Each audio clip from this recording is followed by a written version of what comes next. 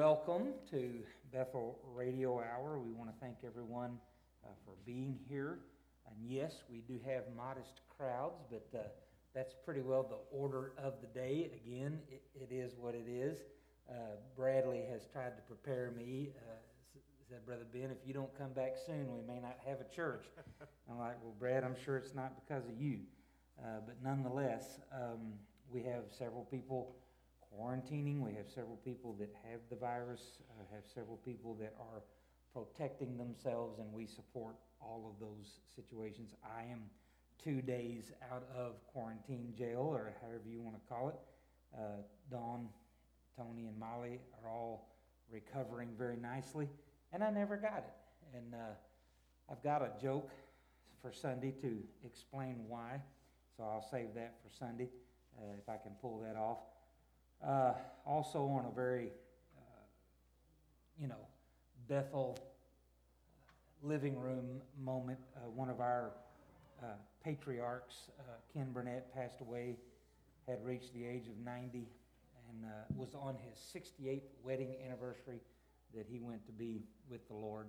And so we'll be having his services this Friday at 12 p.m. Please be praying for that. All right, so we started something. I think we've only done 4 or 5 of these this year because of COVID and the such. But one of the nuances that we've started to do is just kind of like the Pardon the Interruption that's on ESPN. I used to know the guys' names that do it, but I can't remember now. It's been that long since I've watched it. But they basically have a time limit.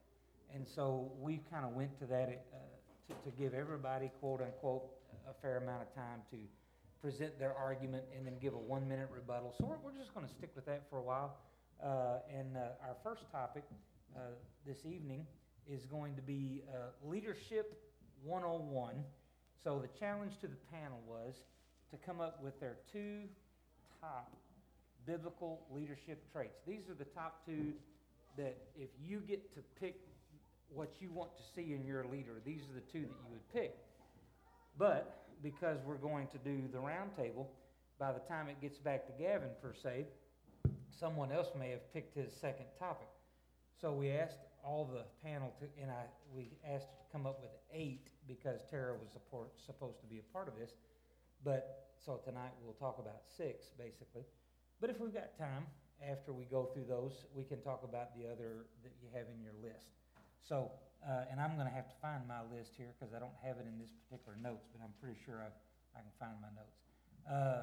So what I told the panel what we will do is come prepared with 8 traits because we will share our traits one by one by random choice.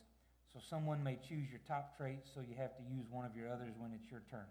If you have some that weren't picked, then this is the time that we'll let each give the other chance to share them.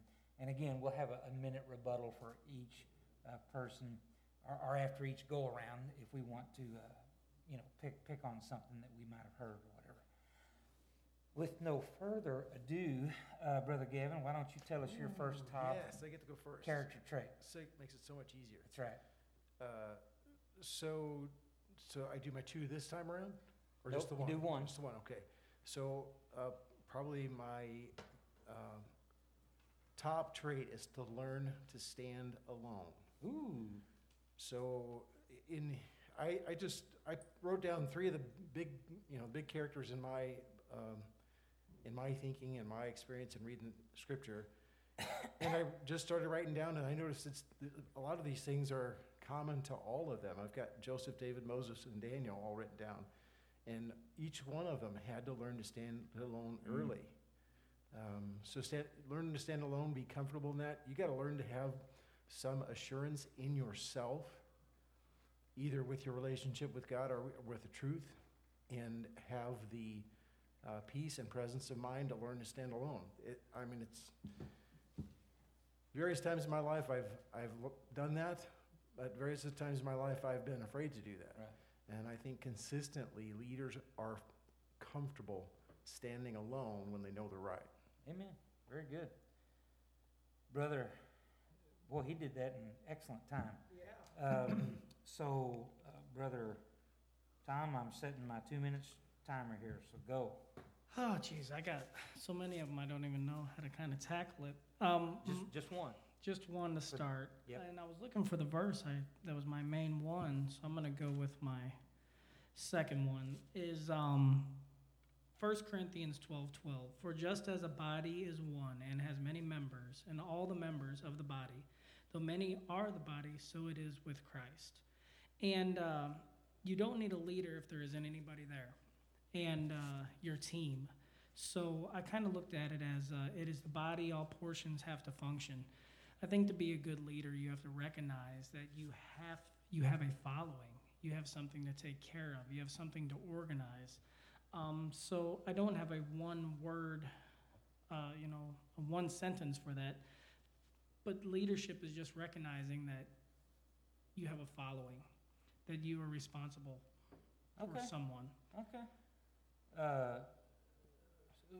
Accountability? What accountability?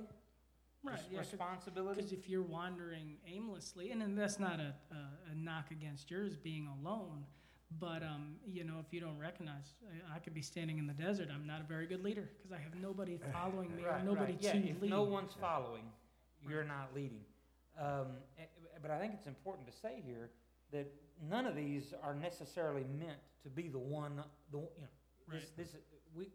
You want to see several of these Yeah. characteristics. And I would contend that nobody was behind David when he went out to meet Goliath either. Correct. But it was necessary. But it was necessary. That's right. Both are necessary. That's right. Very, very good.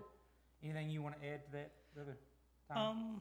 No, because I just have the 8 or 9 traits of good leadership. Yeah. I might be able to sum it up better when we get to that part.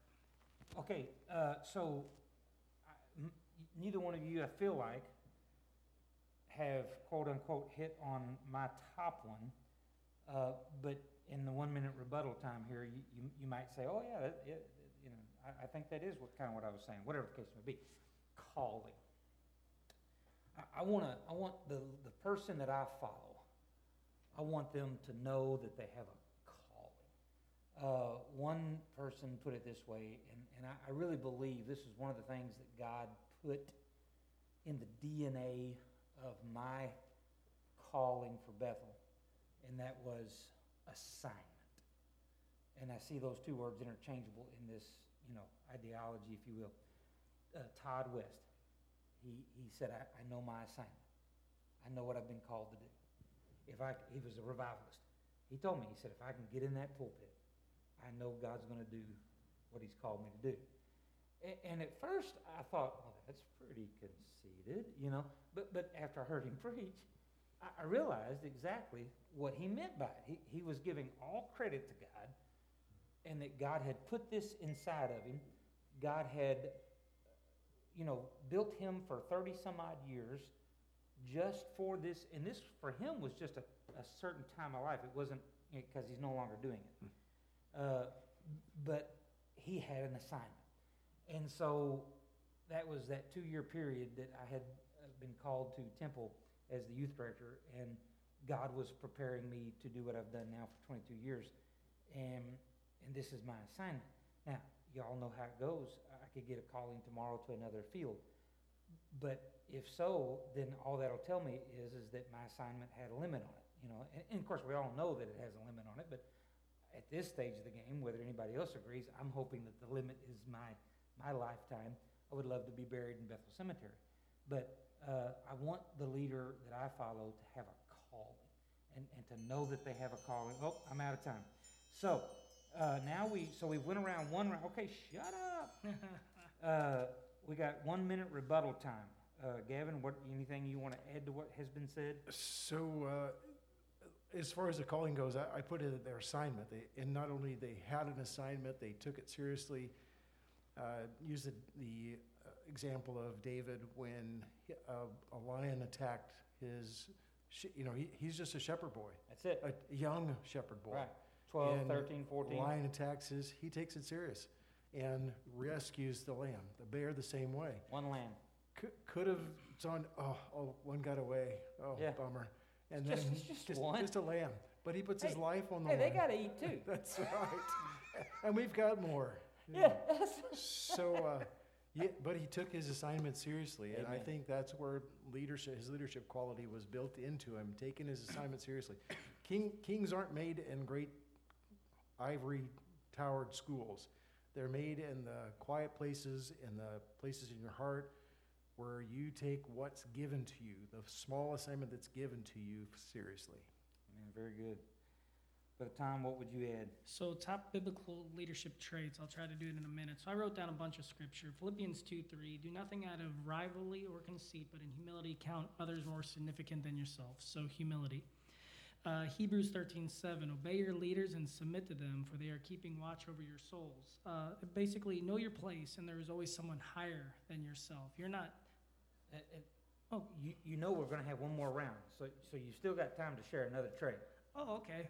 I was just sharing all my traits. Well, and that's fine if you want to do that. So we're going to do one more round, and we're going to have another 1 minute rebuttal. Oh, okay. Well, If then you I'll want to just... save something. I'll finish this page. All right. Proverbs 11:14, where there is no guidance, a people falls, but in an abundance of counselors there is safety. Very good. So people want direction and confidence and forethought. They want to know that you understand what's going to happen, or at least you're going to try to lead them through that situation. 1 Peter 5:3, not domineering over those in your charge, but being examples to the flock, lording over, Right. basically servant leadership. And my last one on this page was Philippians 2:4. Let each of you not look to your own interest, but also to the interest of others. And Very that good. I boiled that down to listening. All right. Very good. Very good. Gavin, what if it hasn't been named, what's another trait that you always look for? Recover from setbacks or mistakes quickly. I think you can spend years of lost time in not recovering from a mistake or a setback. And you can say it was meant to be in Moses' life, but he spent 40 years recovering from a mistake. I've shared this before. This is complete speculation on my part, but I've said before, I wonder how many times he walked by the burning bush before he actually turned in to look at it, because the Bible says when he turned in to look at it, then he started to be addressed. God started to address him. So God started talking to him as soon as he addressed that burning bush that he hadn't investigated up until that point. So how long are you going to stay in a recovery or a setback or a mistake? You lose a lot of time, and maybe God is building something in you in that time, and I'm not discounting that. But if I'm 57, just turned 57, I don't have a lot of time to recover. I've got to ask for forgiveness, or go to the person I've messed up with, or write off the mistake that I've made and start again quickly, or I'm going to lose years in a state of defeat. Very good. Recover quickly. Do you think that the first 39 years he walked by it and said, too soon, too soon? God, I know that's you, but... You can imagine in a desert that you can see for 20 miles. In the desert in Nevada, you can see for 20, 30 miles. So he may have been days approaching that and seeing it, and not just running right to what the world's going on. Right. It could have been burning for 3 days. It had to have been burning a significant amount of time for him to know that it wasn't being consumed. Right. So, just walking by it in 30 minutes, you might not have even noticed. So the second time around, he might have said, hey, is that the same bush? Right. Nah, it's not the same bush. But hey, that's the same bush the third That's time the around. same So, bush. Amen. Well, and I've always, in our lives, I guess you could say in this setting that we're in, something that's burning and not being consumed is always going to draw attention. And look at Billy Graham. How many years he burned for God, and he drew a lot of attention for the Lord. it's not natural, it's supernatural. That's exactly right. All right, so mine would be, because I did the same thing Tom did. I had humility on there, action, lead by example, prayerful and the such. But I want to talk on, my top two would be calling and passion. And I think one leads to the other. Once you are absolutely convinced by God, this is what I'm supposed to do, then passion takes over, and I think that the more you talk with God and the more you dream with him, if you will, that passion just, it really does. You've heard people say, if you find to do something that you love, you'll never have to work a day in your life. Why is that? Because it's passion, you know. And there's different levels of passion, you know. I can't speak for Gavin, but I dare say that he's already had this awakening. We're 30 days away from the potential start of maple season. Why? Why do I care? Because it's a passion. It's not anything on the same level as my passion to serve God, so on and so forth, but it's a passion. It's something I enjoy doing and all that neat stuff. And so the passion drives you. Well, there is nothing that should draw and, if you will, emote more passion than seeing men, women, boys, and girls come to the gospel of Christ. Men, women, boys, and girls growing in the gospel of Christ, so on and so forth. And I right now it escapes me, but someone just recently, like today or yesterday, was talking about what God was doing in their lives. And to a pastor, that is kibbles and bits. And it's what it's all about. Okay, Brother Tom. I'll hit on the 4 last ones. One was lead as Jesus led, righteous. Proverbs 29:2, when the righteous increase, the people rejoice, but when the wicked rule, the people groan. So just righteousness, we don't have to look at the definition, we understand that. The golden rule, Luke 6:31, and as you wish that others would do to you, do unto them. Man. I had that discussion we had at work this week. I made a mistake and owned it. And, I kind of told the guys, I was like, I will do the same for you. If you make a mistake, just own it, and I will try to take care of you. Please take care of me. John 10:11, I am the good shepherd. The good shepherd lays down his life for his sheep. Just willing to do anything for your followers. Amen. You're leading them. Be decisive and confident. Matthew 5:37, let what you say be a simple yes or no. Anything more than this comes from evil. Self-control. Proverbs 25:28, a man without self-control is like a city broken into itself and left without walls. And my number 1 was servant leadership. Yeah. I think it all consumes that, because you can't do any of these without being a servant leader. Right. I don't think you can be humble. You can't be decisive. And that's Mark 10:42-45. But the meat and potatoes of that one is Jesus saying, you know that those who are considered rulers of the Gentiles lord it over them, and their great ones exercise authority over them. But it shall not be among you. But whoever would be great among you must be your servant, and whoever would be first among you must be slave for all. So servant leadership is mine. I try to think of that every day when I go in, because I've seen the bosses fail that think they're bosses. Management is to make sure your people succeed. That's it, because if they fail, I've already failed, and I'll be the one answering for it. That goes from working at a theme park to being a pastor of a church. You bet. And the beauty of that, we'll just go ahead and start our 1-minute rebuttal. It goes both ways. If an employee will set out to make their manager or boss or owner successful, then that motivates that manager, boss, employer to make their, his employees successful. And it's just a wonderful dynamic experience at that point. I had never heard those words until Bill Gothard, that if you are not the boss or employer, you're the employee. Your ultimate calling is to make that boss or employer successful.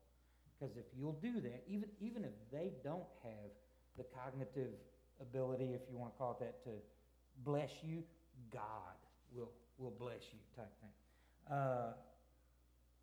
And I wrote those down, guys. I love that. Learn to stand alone. That was something else that I learned from Billy Gothard. All right, that's my 1-minute rebuttal. Gavin, go ahead. In regard to what Tom was saying, it is, you can't expect your followers or your employees or your church members to have any skin in the game if you don't. That's right. And a lot of them are waiting, a lot of employees are, this is my area of experience, are waiting for that, waiting for you to see, do you have any skin in the game, or are you just here to tell me what to do and leave? So having skin in the game, owning mistakes, that's huge for employees or people that are in your charge. They know when you make a mistake, just like your kids. They know Right. when you've blown Yeah. it. And they are hypersensitive at your reaction. Yeah, and Is they Dad will gonna react. say he's sorry? Yeah, and they'll react the same way you do when they make a mistake. If you're hiding it, they're going to hide it and deny it too. No doubt. If you throw one of them under the bus, they'll throw somebody else under the bus. So they'll model what you do. Absolutely. And then the other, just addressing what you were saying, Ben, there, when this is true with your kids, it's true with your employees, when you're the employer and your employee trusts your judgment, you immediately trust their judgment. You bet. So I bet. don't know how that works. And they may not have very good judgment, but when they see the wisdom of your judgment, you automatically see the wisdom of theirs. So. Amen. Tom, you get a 1 minute rebuttal. Yeah, I guess when I was about 30, I realized I wasn't probably going to be a millionaire. I always, I think maybe a lot of people think that. I have refused to give in to that. But, you see a lot of people fail when they're working for a big corporation or conglomeration, and they're like, they got so much money, they don't. Yeah. No, when I realized I want to do a good job for them, that's what it is. It's cyclical. And just like this week, when I messed up, I told the guys I did, and I said I wanted to climb inside myself. I messed up so bad. But the mistake that happened, I didn't really think I did it. But there was no other explanation that I did. So, and I kind of told him, I said, we can have fun. We can poke fun at each other. There was a couple pictures drawn and ribbed me a little bit. But I said, there's a difference between having fun with somebody and trying to hurt someone. And that's where the culture is changing where I work. And it doesn't hurt that I have a deacon in my morning meetings that I talk to staring at me, But yeah, that's the golden rule too. I told him, if you guys do the same mistake that I just did, I'm going to fight for you to get the same treatment that I got. You bet. So, Amen. Good Amen. stuff. All right. Well, so that was the first topic, and the first topic kind of rolls into the second. The second topic is basically from the standpoint of, because I wanted to start with what leadership meant and the such, and I want to share with you that the whole thing of leadership and leadership styles, that's a lifelong study. We're not going to exhaust on any level leadership tonight, and we're not going to completely understand it in the such. But I encourage you to, if you will, dive into what it means and what it stands for. And I'm trying to find my notes here again. Here we go. Topic 2. Why are so many megachurch leaders failing? Now, I want to preface this with the reality that I'm coming at this for the last couple, 3 to 5, maybe even 10 years. And in the last 10 years, some of the greatest, biggest church leaders that we know and have been exposed to and support, pray for, and they've had failures. Several of them have been fired. Some of them have been reinstated, so on and so forth. I don't know if you've ever heard of a guy named Mark Driscoll. But Mark Driscoll, back just about 10 years out of college, he came to prominence at a church in Seattle, and huge mega church. And he started the Acts 29 network. And so you may or may not, depending on how much you read after church growth and such, but you may not be aware that one of the popular church growth mechanisms these days are these networks. Journey Church is a network. Harvest Chapel Hour, or Chapel Church, is a network. James McDonald. Bill Hybels has a network. Rick Warren has a network. And what is the network? The network is churches that are kind of underneath the umbrella of that church. Bethlehem, which is John Piper. Now, John Piper has not had a moral failure, so I'm not lumping him into this. I'm just saying that whole approach has to do with usually one mega leader, and he has unbelievable success in a church, and that manifests itself in sometimes hundreds of other churches underneath. So, James McDonald has had a moral failure in the last 2 years. He was fired over it. Bill Hybels had a moral failure. He was fired over it. James McDonald was one of the ones that spoke to me. Man, Yeah, when he came on, no I doubt. just tuned We've in. used this stuff Oh, here, yeah. you bet. So, why are so many of these leaders failing? And so I've got some stuff here that I'm going to say during my time, but Tom, we're going to let you go first. How much time do I get? 2 minutes. 2 minutes, all right. I think it's kind of like, they talk about the great men of history, like Winston Churchill and Abraham Lincoln and Stan Musial. If those guys were alive right now, they'd be digging up all the dirt on them. I think those days of the great men that we propped up, we didn't have the media, we didn't have the publicity. Twitter. But yeah, So I'm just going to go through. First question, does the church look like the church of the New Testament? Because part of your thing, too, is are we going to, second part, are mega churches right or wrong? Or are we going to touch on that? Yeah. So you feel free to address that. Are mega churches in themselves wrong? Okay. Well, nowhere in the Bible does it say you have to be a certain size. Yeah. You don't have to get so big and you have to split. Nowhere does Right. it say that you can be too small Right. of a church. It's just, do you look like a New Testament church? So in Matthew 18, they say the first church started with 120 in the upper room and increased to 3,000. We said possibly 50,000. Are you making disciples and baptizing them? That is the challenge of a Mhm. smaller, large church. Large churches often become more worried about getting more people instead of the message. Right. I've seen that. I found an article that said in February 2016, a study by the American Sociological Association found a lot of members of large churches are less involved than those of smaller congregations, and it makes sense. It's found that group cohesion lies at the heart of size and participation relationships in church. Makes sense. If I go to a church with 10,000 people, I might know the people that are sitting in my row, maybe. So Pastor Rick Warren of Saddleback Church in California said, Christianity for 2,000 years has had large churches, including the very first one. The first church in Jerusalem was 5 times bigger than that of Saddleback. That's his church in Right. California. So, and I'll sum it up. Sure. I've only got 12 seconds. You got 11 seconds. 11 seconds. So you talked about James McDonald. But you get a 1 minute rebuttal. Yeah, he got caught in a scandal.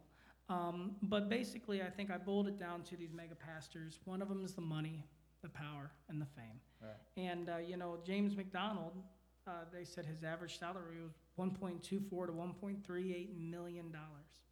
And I think our flesh, when we get into levels of that, I don't care what type of man you are, attacks from the devil are going to be increased, attacks from your flesh are going to be increased. And so basically, I think it's the fame of it. There you go. Brother Gavin?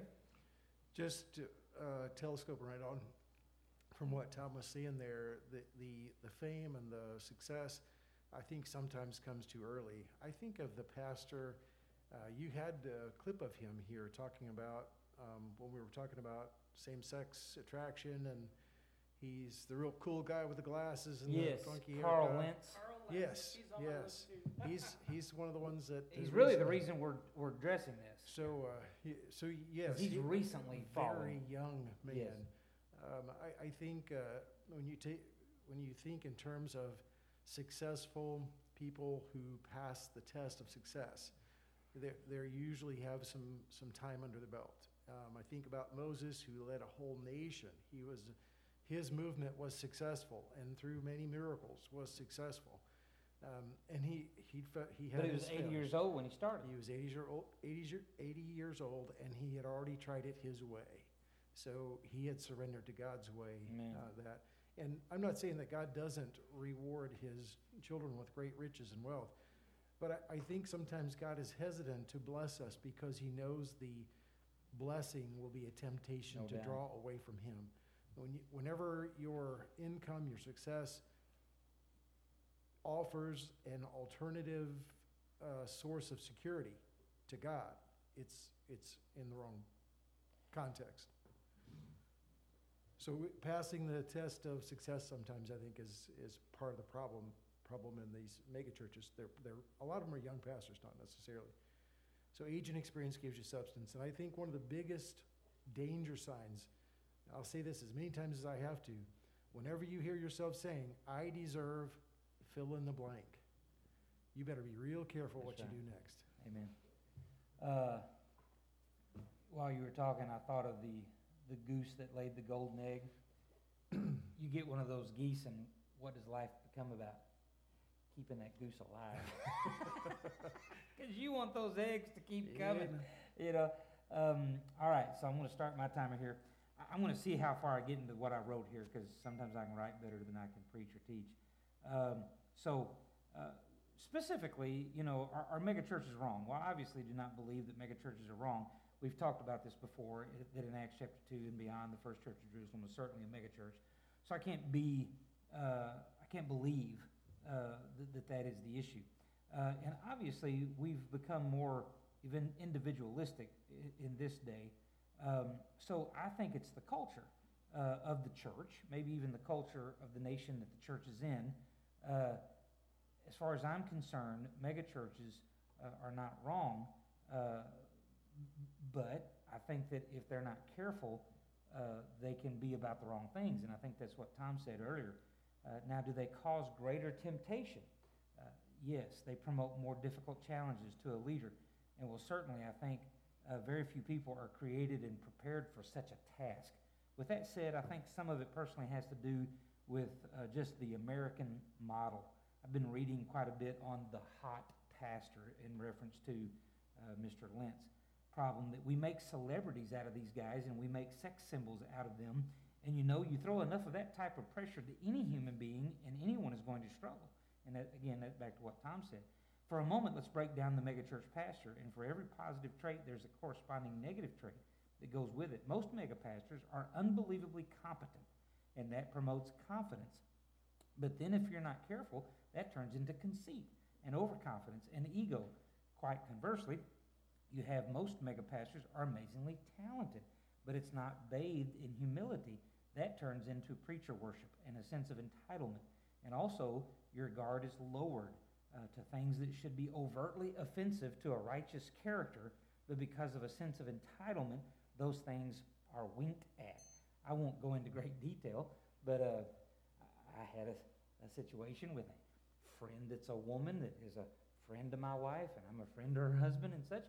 Well, something was said and done that if without the proper context of knowing what was going on, it could be out of line. So I quickly told this person, show your husband that. I'm showing my wife.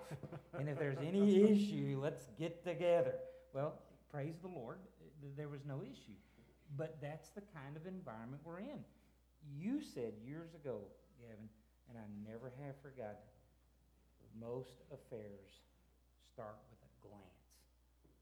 Just start with a glance. And if you allow yourself to allow that to stay without building up those barriers, you know, I call it putting hurdles in front of you. And one of my hurdles, I've told my wife this from 2 years before we got married type thing, if there is ever an issue or a problem that I feel like is going to lead to the end of our marriage, we will run to a counselor. We will run to a counselor. So I'll finish this. This will also be a part of my rebuttal. That with a large congregation that comes with that, a large constituency of staff. If again not guarded and held accountable, a pastor can have a lot of free time on his hands, even though it is a worn out and tired cliche, idle hands is the devil's workshop. And so you guys now, Brother Tom, let's start with you. What would your 1 minute rebuttal be? We've hit on it. I think, and I had some scripture about you are the company you keep. You know, and with this Carl Lentz, you know, one of his best friends is Justin Bieber. Bieber. You know, he said that he's accepted Christ. I saw his baptism. They were drinking Bud Light, and they were like at a lake or something. No, wait a minute. You know, Kanye's okay, but Justin's not. Come on, man. So, but But yeah. You can have a hot wife that, Yeah. shows everything, but no, don't you drink no bud. Well, I'm messing no, with I know, but you give Tom Nays $1.24 million. I'm gonna be a different person. I read what they said. They got James McDonald on. He was recorded. And I'm thinking, if Tom Nays preaches at Bethel, there's probably not people bugging his phones Right. and stuff. It comes with the celebrity. Right. Their sins are no different than mine or None. Ben Kingston's or None. this Carl Lentz guy. Yeah. He cheated on his wife. Thousands and thousands of men do it every day. He's just in the public eye, Right. and as a quote unquote preacher, you're held to a higher standard. You bet. And that's what And it is. rightly so, Mhm. because Scripture says that. But every layperson, though, needs to know God expects that of us too. God expects every layperson to live by the same standards that he holds the pastor to. There's just more, what would the word be? More public and visible consequences if the preacher doesn't. Go ahead. And there Brother. ought to be. And there ought to be. You better honestly, believe that it. person It is that's a biblical double standard. You've been preaching for so long. In my life, when I've seen leaders go in direct opposite of what they've been teaching, telling me, it damages my faith. It damages my belief in their Yeah. or their Shakes my you to the faith in core. especially if it's somebody, a parent, a trusted mentor, something like that. You see them bail on morality, and it's earth shaking. And then that's one of those cases where you have to learn to stand on your own. You have to address and quickly embrace what you believe and stand on it. So I don't think you can ascend to leadership without a real understanding of who you are in God's eyes. And God is faithful to give you a vision of who you are in his eyes. And it's not somebody that's shameful, not somebody that should be insulted, that should be treated like a secondhand citizen. Right. It's somebody who's loved and embraced, but somebody who, in contrast to him, is insignificant in power, insignificant in ability to make things come to pass. Together, of course, God, I think, loves to work with pastors on making his kingdom grow with them. I know too many men who beg God to use them in their life for that to not be the case, and seeing God use them when they ask for that. And finally, when we try to make ourselves self-sufficient, I think that's the wrong goal. Right. We should never be working towards that. And a lot of times financially, when we're feeling insecure, we want to be financially self-secure. We should never seek that. Proverbs 38 says, remove from me falsehood and lying. Give me neither poverty nor riches. Feed me with the food that is needful for me. Give me what I need to live. And I don't think it's wrong to ask God to give you what you need to feel unthreatened financially, right. comfortable financially, but not, where you feel like you're an island to yourself. Amen. Jim Baker, Brother Larry says. Yeah. Another example. Ouch. Yeah. So, all good stuff, gentlemen. And I want to put a little disclaimer here. We're not piling on any of these guys. We respect them, love them, begging for their reconciliation, for their reinstatement, and as such. Because any time and every time that I read one of those articles, it's like, but for the grace of God, there go I. And I'm convinced I don't know an eighth of the temptation level, if you will, that those men have gone through and their families. And I usually think about Achan. You remember Achan during one of the campaigns of Joshua's experience with Israel, and nobody was supposed to take any of the profane stuff. They weren't supposed to take any gold for themselves and all. Well, Achan, he succumbed to the temptation, and he kept some stuff, and he hid it. And so at the next, I think it was the Battle of Ai, the children of Israel were defeated. And Joshua just fell apart, to the Lord. I can't believe you did this, Lord. And the Lord was basically like, dude, stand up. You've got sin in the camp. Yeah. And so they did a lot system. It's And that recovery time. Yeah. How quick can I recover? That's right. And they drew lots. And by that biblical lot, Achan's family was set aside. And so they went and searched the tents, and sure enough, Achan had stolen some stuff. Yep. They didn't just kill Achan.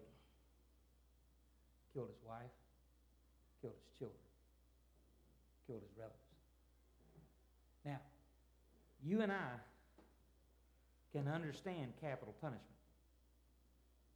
If I go out here and wantonly kill someone, I should have every expectation that the government has the right, if you will, to take my life for that life. But my wife and kids. And I'm not on any level trying to question God's judgment. I'm telling you that that's how sad and potentially devastating a sin is. And I can't imagine the wives and children of these men going through the things that they're going through. And again, that's not to pile on those men. It's just how devastating sin is. Go ahead, Tom. And you've said you're capable of thinking it, you're capable of That's doing right. it. And it's no less than like prayer. When you hear somebody say, God doesn't need to hear our prayers, we need to Right. hear us pray. That's right. And that's why we talk about things like this. So young men and young women hear these things. Everybody's capable. Yeah, I read these stories, and there was some a couple of years ago made me groan in embarrassment and sickening details in some of these stories. And it scares me. It's like I don't even want to get close to those situations. So Amen. So, topic number 3, how to battle isolation. So, Brother Robert has been faithful to bring me the recordings of Brother Brad's sermons. I am, however, embarrassed to tell you, haven't listened to them yet, have every intention of doing so. I trust Brad, number one, but I also appreciate Brad's ability and his giftedness. With that said, I didn't have an idea for the third topic, so I pitched it to Tara, and she came up with this one, and that Brad had touched on the topic of isolation. Because, a lot of us are doing that. A lot of us need to do it, have done it, will do some more of it and the such. But he basically was cautioning us to not allow ourselves to buy in that this is an okay, if you will, approach to life on a long term. And that even when you, quote unquote, have to go through isolation, what can we do as Christian people to truly not be isolated as a genuine approach to life? One of the things that our culture has experienced for quite a while, as a nation, we have been blessed with prosperity. And there's tons and tons of people, and if you do this, I'm not shooting at you. I'm just saying, there's tons and tons of people that have been blessed to the point that their garage is attached to their house, and they can physically, from work, drive to their garage, open the door with their little clicker in the car, go in, hit the clicker, shut the garage, and you never see them until 6 a.m. in the morning that the garage door comes back up and they drive out. And even though, again, we don't know that particular situation of that house, they may have an invalid inside that they have to take care of 24/7 when they're home. So we're not trying to put those people down as much as you and I both know that as Americans, as a general rule, we stay to ourselves. And if we're not careful, that turns into an isolation, approach. So we'll give each of you 2 minutes to talk about that, and we'll have a minute rebuttal. Gavin, it's back to your turn now.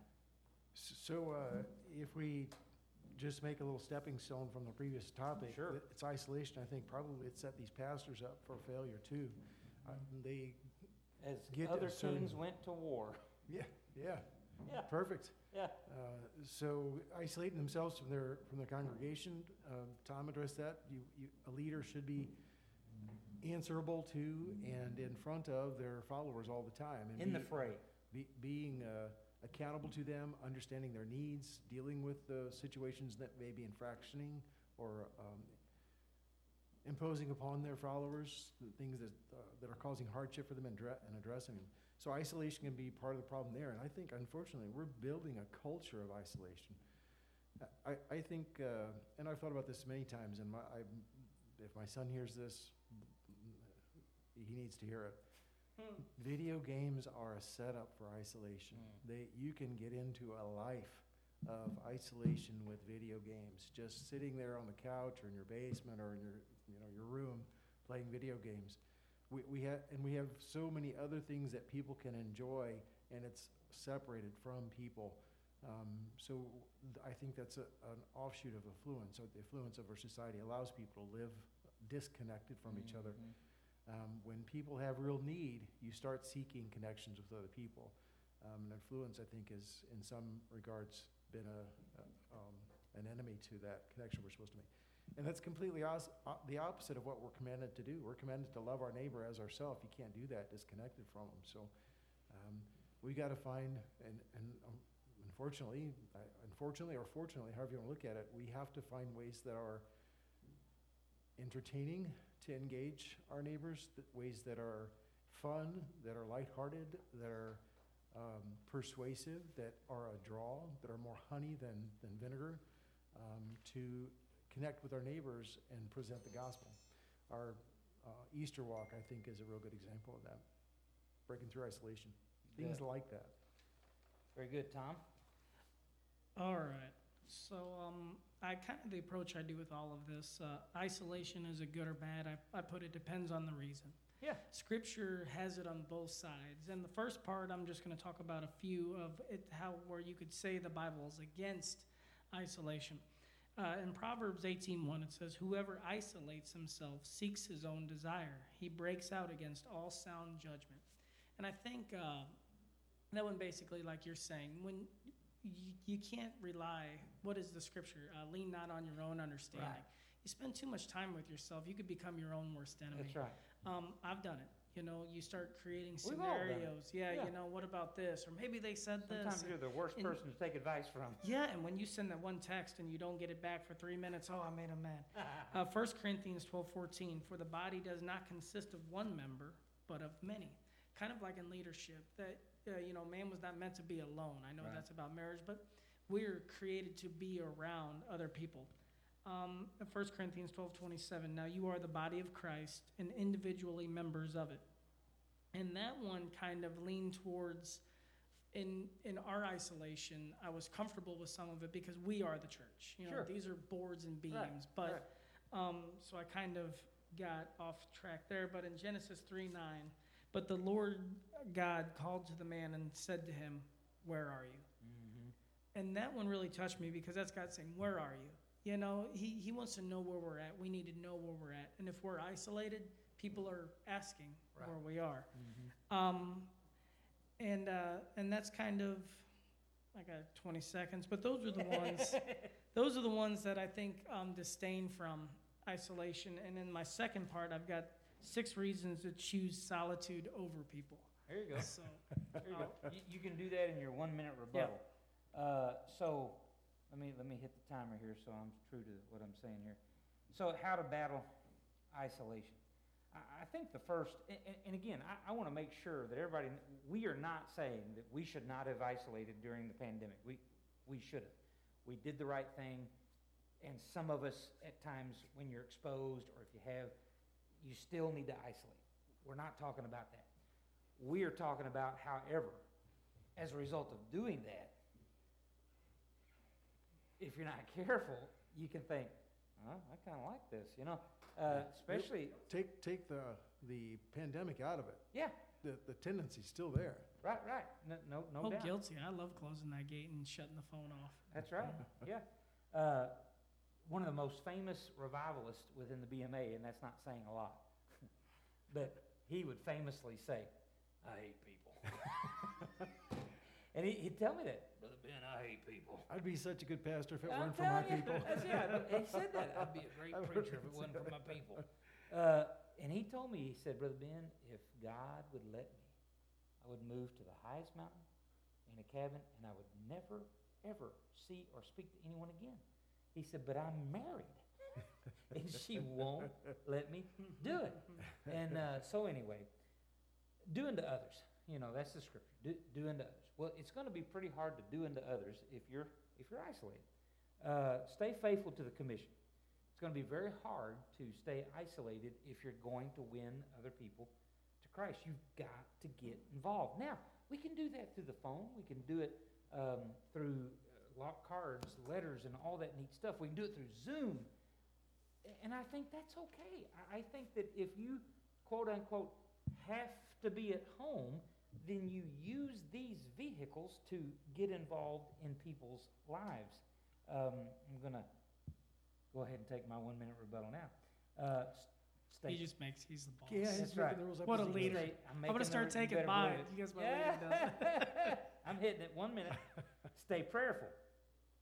You've got to ask God point blank questions. And I do this a lot.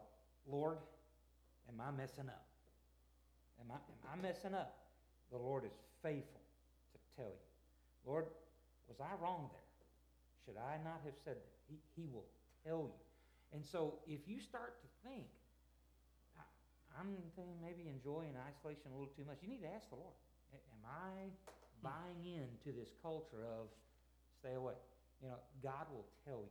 Awana brought us back. There you go. I was starting to enjoy it too much, and the church uses my kids. Amen. What they teach them. Me and Lindsay looked at each other and said, we got to go. It ain't about us. Good Amen. stuff. Start the practice of withholds. Now, I want to say this. This is a marital counseling. Isn't it amazing how fast 1 minute goes? Oh, it's short. And so I'm just going to finish this. You have friends here. If you will practice, and I've said it before, your only purpose for coming to this church is to worship Jesus Christ with all your heart, soul, mind, and strength. But we all know that that includes other people. He's going to lead you to fellowship with other people. If you've had some things happen to you in that week that will be a blessing to your friends, neighbors, and relatives that come to this church, you need to come, yes, to worship Christ, but you also need to come to share those withholds. Hey, you can't know this unless I tell you. Guess what happened to me this week? And you share it. And that has revolutionized Dawn and I's marriage. Withholds isn't about negatives. Withholds is about stuff that your wife or husband can't know unless you tell them. Hey, I was going to the store today and this happened. And so I just would encourage you to do that. Okay, Tom, go. All right, 6 reasons to choose solitude over people. To prepare for a major task. I do this like before I preach or do a funeral. Luke 4, 1 to 14, 15. After Jesus was baptized, he spent 40 days praying in the wilderness after he was tempted by Satan. Number 2, to recharge after hard work, to rest for whatever. Mark 6:30, 32. Jesus set the 12 disciples to do ministry. When they returned, he encouraged them to separate from the people who were following them to rest. Number 3, to work through grief. Matthew 14, 1 through 13. After Jesus learned that his cousin John the Baptist had been beheaded, he went away by himself. Yes, even the Son of God grieves. Number 4, before making an important decision. Luke 6, 12 to 13. Early in his ministry, Jesus spent the whole night alone in prayer. The next day, he chose his 12 disciples. So making an important decision. Number 5, in a time of distress. And I think a lot of that encompasses this whole COVID thing. Luke 22, 39 through 44. Hours before Jesus was arrested, he went to the Mount of Olives and went a short distance away from his disciples to pray. He was in great emotion, agony, knowing what he was about to face. And then number 6, to focus on prayer. Luke 5:16. Many times in Jesus' ministry, he spent time alone in prayer.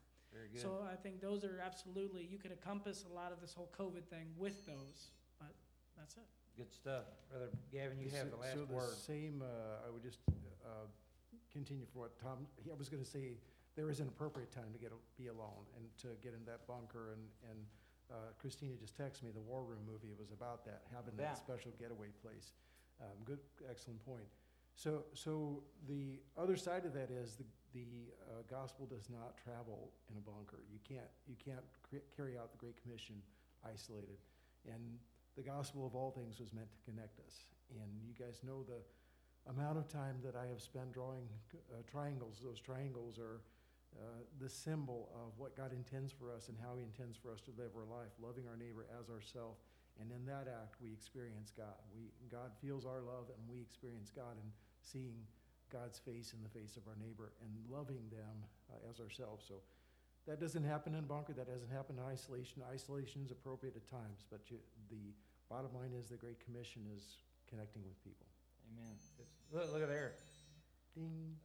Guys, I encourage you to, because I will say this, that Tara has shared, there's some real-life struggles going on at our hospitals.